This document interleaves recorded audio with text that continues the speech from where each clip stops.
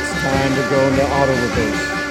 Tony and Matt, where we look at bands that are underappreciated, misunderstood, forgotten, and to some unknown. This week, we're going auto reverse on Bobby Blue Bland.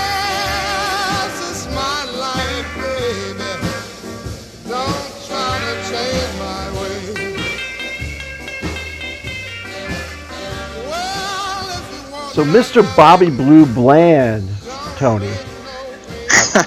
I mean, you know, I never heard this being called, him being called this, but they said there was his nickname called the Sinatra of the Blues.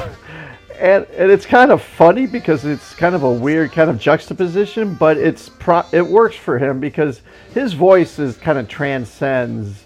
I mean, I could think, you know, I don't know, maybe Joe Williams. It's not even Joe Williams. I'm trying to think of someone who... Nat King Cole? Nat King Cole, probably. Yeah, you're right. Yeah, just that kind of like presence that even though sometimes like when you listen to his songs, the arrangements and the musicianship is like, it's good. It'll be good. It'll be solid. But not that good. But something about his voice elevates it. It takes it up just another notch. Right, you're right. You know, his voice is, you know, it's got that. You're right, like kind of that Nat King Cole's, like that soul to it that you don't really catch.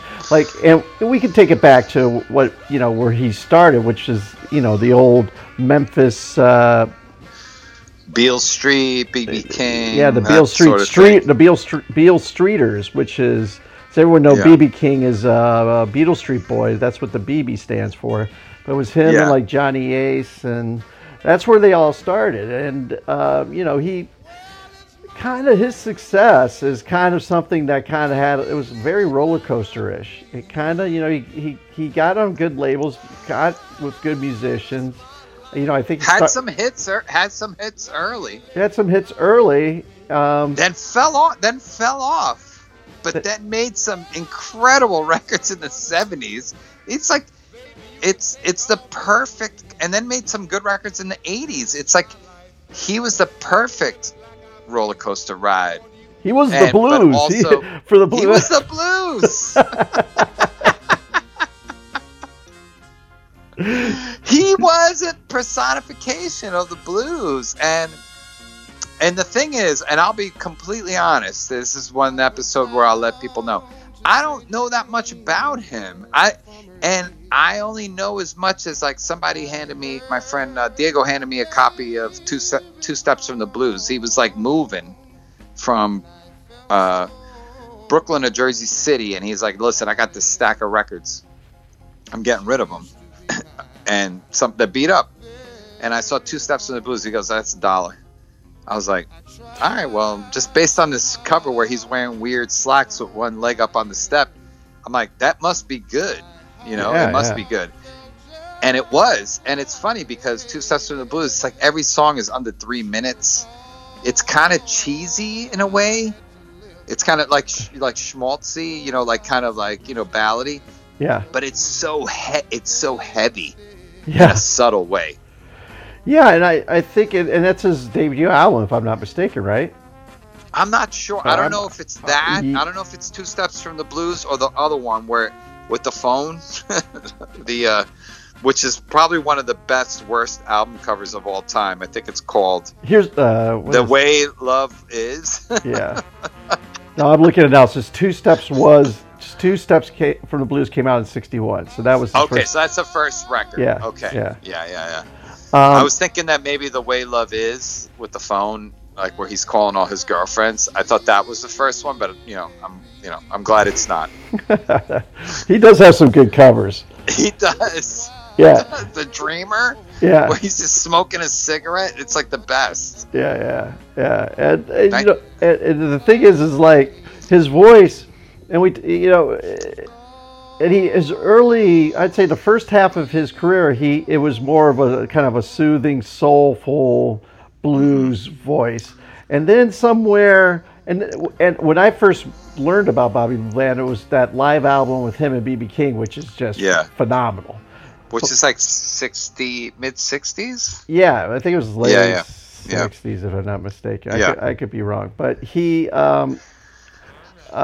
you know, he did that thing with his voice where you see this really kind of smoothness coming, and then he does that, wah! Yeah. And I was like, what the hell? It's heavy. It's heavy. Yeah, and but it's, you know, yeah, it was like, I think it was Together for the first time, I'm guessing, or maybe it's Together Again. I don't know, it was one of those. Because I think those two albums came out within a couple years of each other, but you know, he just has a very distinct, but really, you know, just goes from the gut.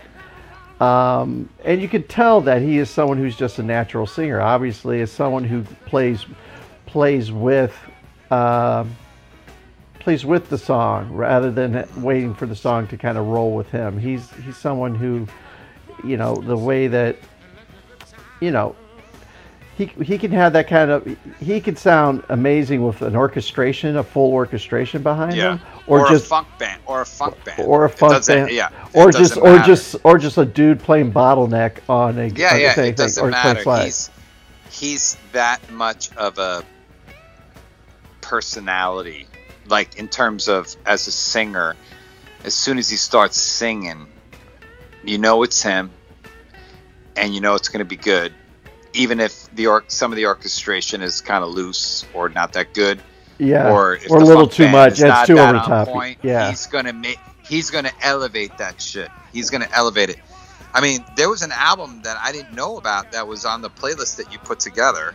It's called, let's see if I have this right, his California album. Yeah, the California album. That and Dreamer. I didn't know anything about that record. Yeah, nothing. That and Dreamer were Dreamer are just incredible and should be taken seriously. Like, it should be like this thing where like people should be talking about it. Like, oh, you know, that this is some fucking like cornerstone shit, but it's not.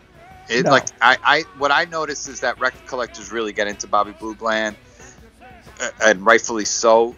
Like, they're into it, but like if you get beyond that realm, that's sort of like, it's like nobody really knows who he is. And I'm guilty of the same thing. It's like, I heard of him, I had a record, but I don't know, you know, it wasn't until me and you started talking where you were like, we should do him. Yeah. You know, we should do a show on him. He kind of reminds me, you can slap me if I'm wrong about this, but he's kind of like almost, you know, the same way Peter Green is with guitarists. Yeah, he is like with singers. It's a great comparison. It's like great comparison, subtle, just wonderful, beautiful, poetic, just flourishes that are just unexpected, and it's just like, and you're just kind of like, how is this not worth more than it is? You know, it's like that, and that's like, you know, before we started recording, I told you I spent some time on this, because I didn't know who he was that well. I knew a few, you know, I knew some songs, I knew some records, but I needed to know more about him, not in terms of a historical thing, but more just purely musical. I needed to understand him more, like to get a context of who he was. Yeah, and I think, you know, he did the traditional, you know, played the Chitlin circuit and, you know, did chess records and he was on the Chitlin circuit. Yeah, that's what I said. I mean, dude, that right there, and then some of the Stax people wrote songs for him, and dude, I'm gonna tell you this right now, he wrote one of my favorite songs of all time, "Ain't No Love in the Heart of the City." Come on. Yeah, that's I mean, that is literally one of the heaviest. It's like, you know, it's right there, and I'm gonna reference a recent episode of Auto Reverse. It's right there with "I'm Going Down." Yeah. It's right there in terms of the gravity, like the weight of that song. It's undeniable. Right. You know, and there's you know, we were doing some research like as well. Like, I didn't know he was pretty much for a good portion of his life was illiterate. So like, way that I didn't know that. The way that he kind of compensated for the lyrics was like, you know, he learned the songs by ingesting them more than by reading the lyrics or writing the lyrics down. he, you know, uh, made the songs about, his expression. And, dude, he was on, I think there was something about him being on Sun Records, but and Duke Records, and, Yeah. then he went to, he just jumped around a lot, but he wrote he did some of these great, like Farther Up the Road and Stormy Monday, which is my favorite version. Stormy Monday, which you can hear, like if you hear that live, Allman Brothers at Fillmore, they do their version of Stormy Monday is based on I feel less T-Bone Walker's version and more Bobby Blue Bland's, but. And I can only imagine how much of an influence he was on Greg Allman, because you can hear that kind of. Dude, you hear it in the voice, but you hear it in the arrangement and his use of the Hammond organ, especially like the mid period Bobby Blue Bland, like I said, the California album and Dreamer. You really hear that kind of like that sweet Southern soul, it's just something. I don't know. It's like a food. It's like you can have it all the time. It's always going to be good. Right. It's like turtle soup. It's always going to be good. Turtle soup. Okay, I know. Okay, you mean split I only pea? say turtle soup. Etouffee. Maybe it's like an etouffee. I don't. Wow. Dude, you're in New York for 2 weeks. Your food vocabulary I jumped up All of a sudden, I I think I know what I'm talking about with food. I have no idea what I'm talking about with food, but I do know what I'm talking about with music. And Bobby Blue Bland is the shit. You know it. My imagination to think of a real good reason to keep on keeping on. I've got to make the best of a bad situation. Ever since today I woke up and found that you had gone.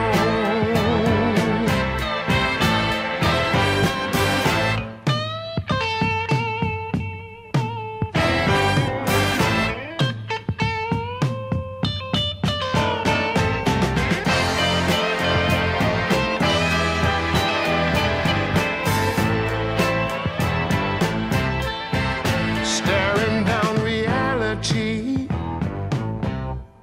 it just don't do me no good,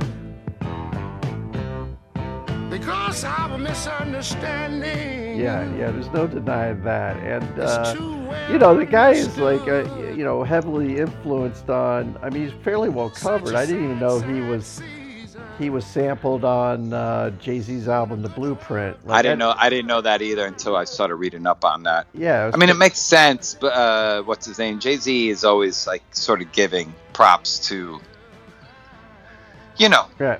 to the gods, as he should.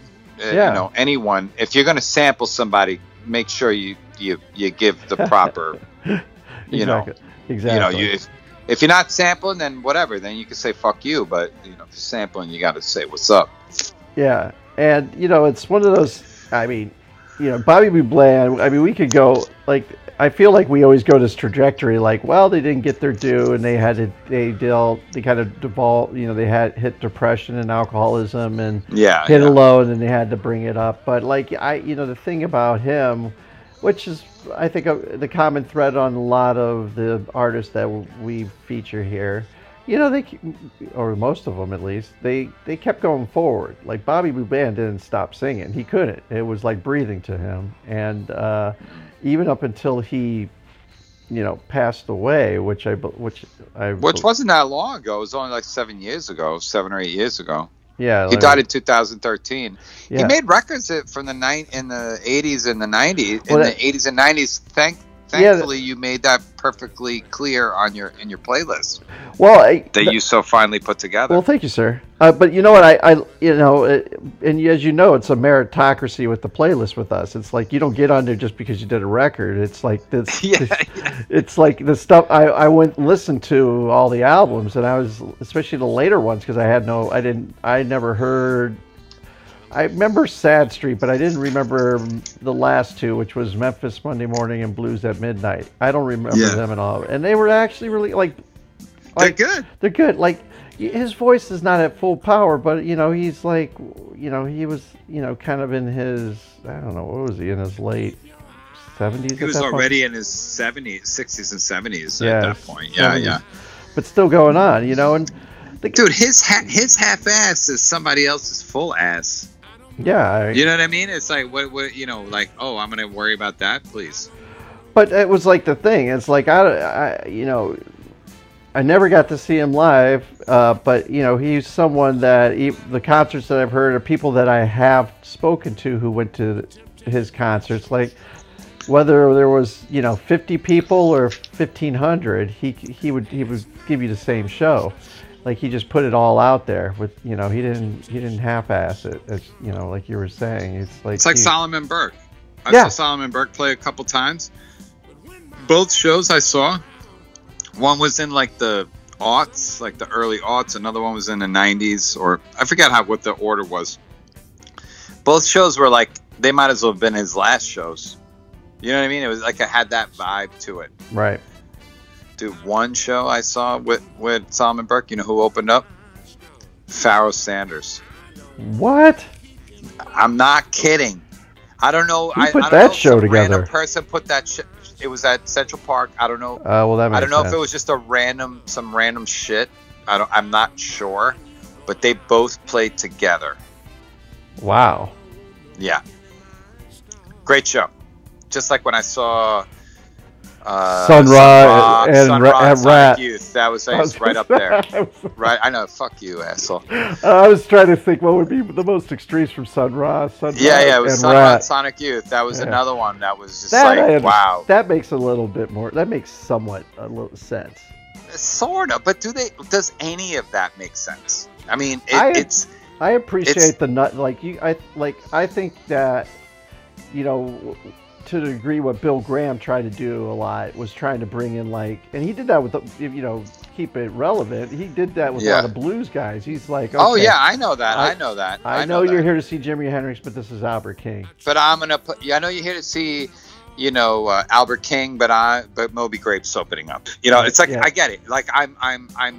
As a matter of fact, now with perspective and looking back, like a Moby Grape or a Ken Heat, they all, like, as much as they're written off as like blues, like white blues dudes, fuck that. It was original and good, and it was a really good interpretation. And now looking back, it's like you're like, oh, they're better than 75% of any other band, Yeah, and like Ken Heat got their rep card stamped by John Lee Hooker. Those John Lee Hookers. Hell's yeah, please. That's please. Insane. Please. Pharoah Sanders and Solomon Burke. That was an incredible show. I remember it very, very fondly. It was a long time ago. It was probably almost 20 years ago, but yeah. It's those are just random fucking things, man. Random things. Yeah, he collaborated, or he was championed a lot by Van Morrison, who covered "Turn On Your Love Light" and would bring him up. Oh yeah. I did not hear this, and but I'm gonna go check it out. I'm reading that he and Van Morrison sang "Tupelo Honey" on the Best of Van Morrison Volume 3, which I wouldn't put that on the list, but because that's not his song and duets and such. But I can't imagine it. I can imagine him bringing down the house with that. Oh, come on, man. Even Bobby Blue Bland, you were the one. I'm not saying you pushed me to cover this guy, but you aided in that because you were like, I like him. I really like him. And I was like, okay, I need to focus on that. Because that's part of the show, right? It's like, sometimes one of us doesn't know really the importance or the weight of the artist, and we need to go back and check it out. And you know what? And what stirred it for me is we had that Freddie King conversation. That's right. And Freddie King's got an amazing blues voice, and I was thinking who's got a blues voice as good as Freddie King, or at least as powerful. And I was like, well, Howlin' Wolf for sure. Yeah, for sure. And then I was like Bobby and Muddy Waters. Yeah, let's be honest. And Coco Taylor. And Coco Taylor. Yeah. And you could probably throw Etta James in there too. Oh, I think Etta James could perfectly fit in that. Yeah. But then and I mean, and I was like, well, BB King's really, and I was like, well, I don't know if he's got the vocal heft, or at least I don't feel his singing as much as I do. And I don't know why that is, but I like his singing, but I don't feel the same. Like when I hear Howlin' Wolf, there seems to be this extra love. Like an otherworldliness. Nah, it's like I could do other things while BB King is singing, but when Howlin' Wolf is singing, I gotta listen to him. Because he's more like he's like a teacher, and Howlin' Wolf so Howlin' Wolf's like a teacher. And BB King is more like someone that's doing the news. Yeah, maybe. Like a really interesting newscaster. Very interesting newscaster. But something that you could eat, talk to your wife, and listen to that. And it could be all kind of taken in. Whereas Howlin' Wolf, it's like someone's trying to talk to you, and you're like Smokestack Light, and you're just like, oh, excuse me, I gotta someone. Sorry, I gotta go. No, I don't mean I have to go right now. I mean that, like, when you hear Howlin' Wolf, you're like, I gotta go. I can't talk to you right now. you have me like stuff. I'm like, I was like, dude, because you've done that where like sorry, dude, gotta go. I'm on that trip right now, man. I'm on it. I'm not at home. Not at home. You know this. I'm gonna call you. I'm in New York. I'm in New York. Can start calling you Tony Ripcord. Just like he like pulls it. Sorry, guys, gotta leave. Nope. I'm in Bayonne, New Jersey. Hold on a second. Hold on. Yeah. We need to record this. I wonder what. There's a thunderstorm here. Really? Don't you have thunderstorms in Canada? Not like this right now. No. Well, also, we've had a drought essentially in Canada in Western Canada for the last 3 months. Charlie's not still around, is he? No, everybody's gone. You got like the parent wonder going on, like his like. Yeah, Charlie, come here. There's a lightning bolt outside. Yeah, there is thunder and lightning. Or is it not thunder and lightning in Brooklyn? It's dark, but I don't know if it's thunder and lightning. Yeah, it's thunder and lightning here. But we get it all the time. Oh, well, there's just a little bit of thunder right now. So, there you go. You go. So, and much like the thunder of Mr. Bland's voice, who can bring the thunder at any time. He could bring his voice down to a soft whistle, soft drizzle, and then he could make it to take it to heights like a hard thunder. But yeah. I'm glad that we did this because what I enjoy about the show is you get to go meet old friends and and then say, oh, I didn't know you did that, and it allowed me to go some of the other albums that I've never really heard. I know. And gain an appreciation because he's not a one note guy. He tries things a lot. He tries. He's got a little bit of Toots in him. I mean, he doesn't go too far off the ranch like Toots would, but he tries different kind of variations on orchestrations, different kinds of bands, like you said, funk and soul, a little bit, maybe a little rock, but not anything really.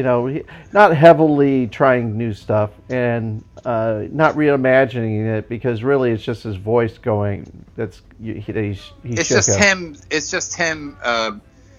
Like the modulation of his voice, which if you can pull it off with that, then you're going to be on the show.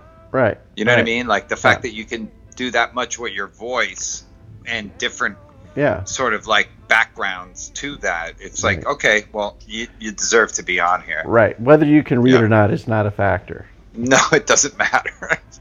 Actually, if you can read, that's worse for listening to the because shows. you're going to be telling us what you're reading, and you're just like, shut up. And on that note, you should tell us what you want to hear. Yeah, please. That's a... Dude, you got razor sharp today. I'm the one that's I don't know why. I don't know You why. are razor sharp. Razor sharp. Yeah, let us know what you think about old Mr. Bobby Blue Bland, and if you want us to do anyone in the blues or any other kind of genre that you feel that we're neglecting or you'd like to hear our thoughts on, hit us up at autoreversepod@gmail.com. If you want to, you can also visit us on Facebook and Instagram, where we have accounts there and reply intermittently. But yeah. Anything else, buddy, or until next time? No, that's it. I'm on vacation, so I'll only self-promote in about a couple weeks. Yeah, that would be good. Well, you know what? This probably won't be out until a couple of weeks, so you probably. Well, then it works perfectly. Yeah. So, I do have a radio show on Fridays, noon to 2 Pacific Standard Time. It's called Crowd Control Radio on cjmp.ca/listen. So essentially the radio show is a sort of personification of Auto Reverse. Yeah. It's the music part of what we do. It's got a lot more. It's he's known as the king of the deep cuts, and you're going to get a lot of good tunes. Like there is at least 4 or 5 songs each show where I'll ask him like, who is that, or what was that, which one was that, and because it's like it's a great show to listen to. It's a great way to spend 2 hours. If you're on the East Coast time from 3 to 5. No, so it's 3 to 5. Yeah. Yeah, it's a good way. East Coast, it's a good way to start your Friday evening. So I highly think recommend so. Highly recommended. All right, buddy. All right. Until next time. time. All right. Peace.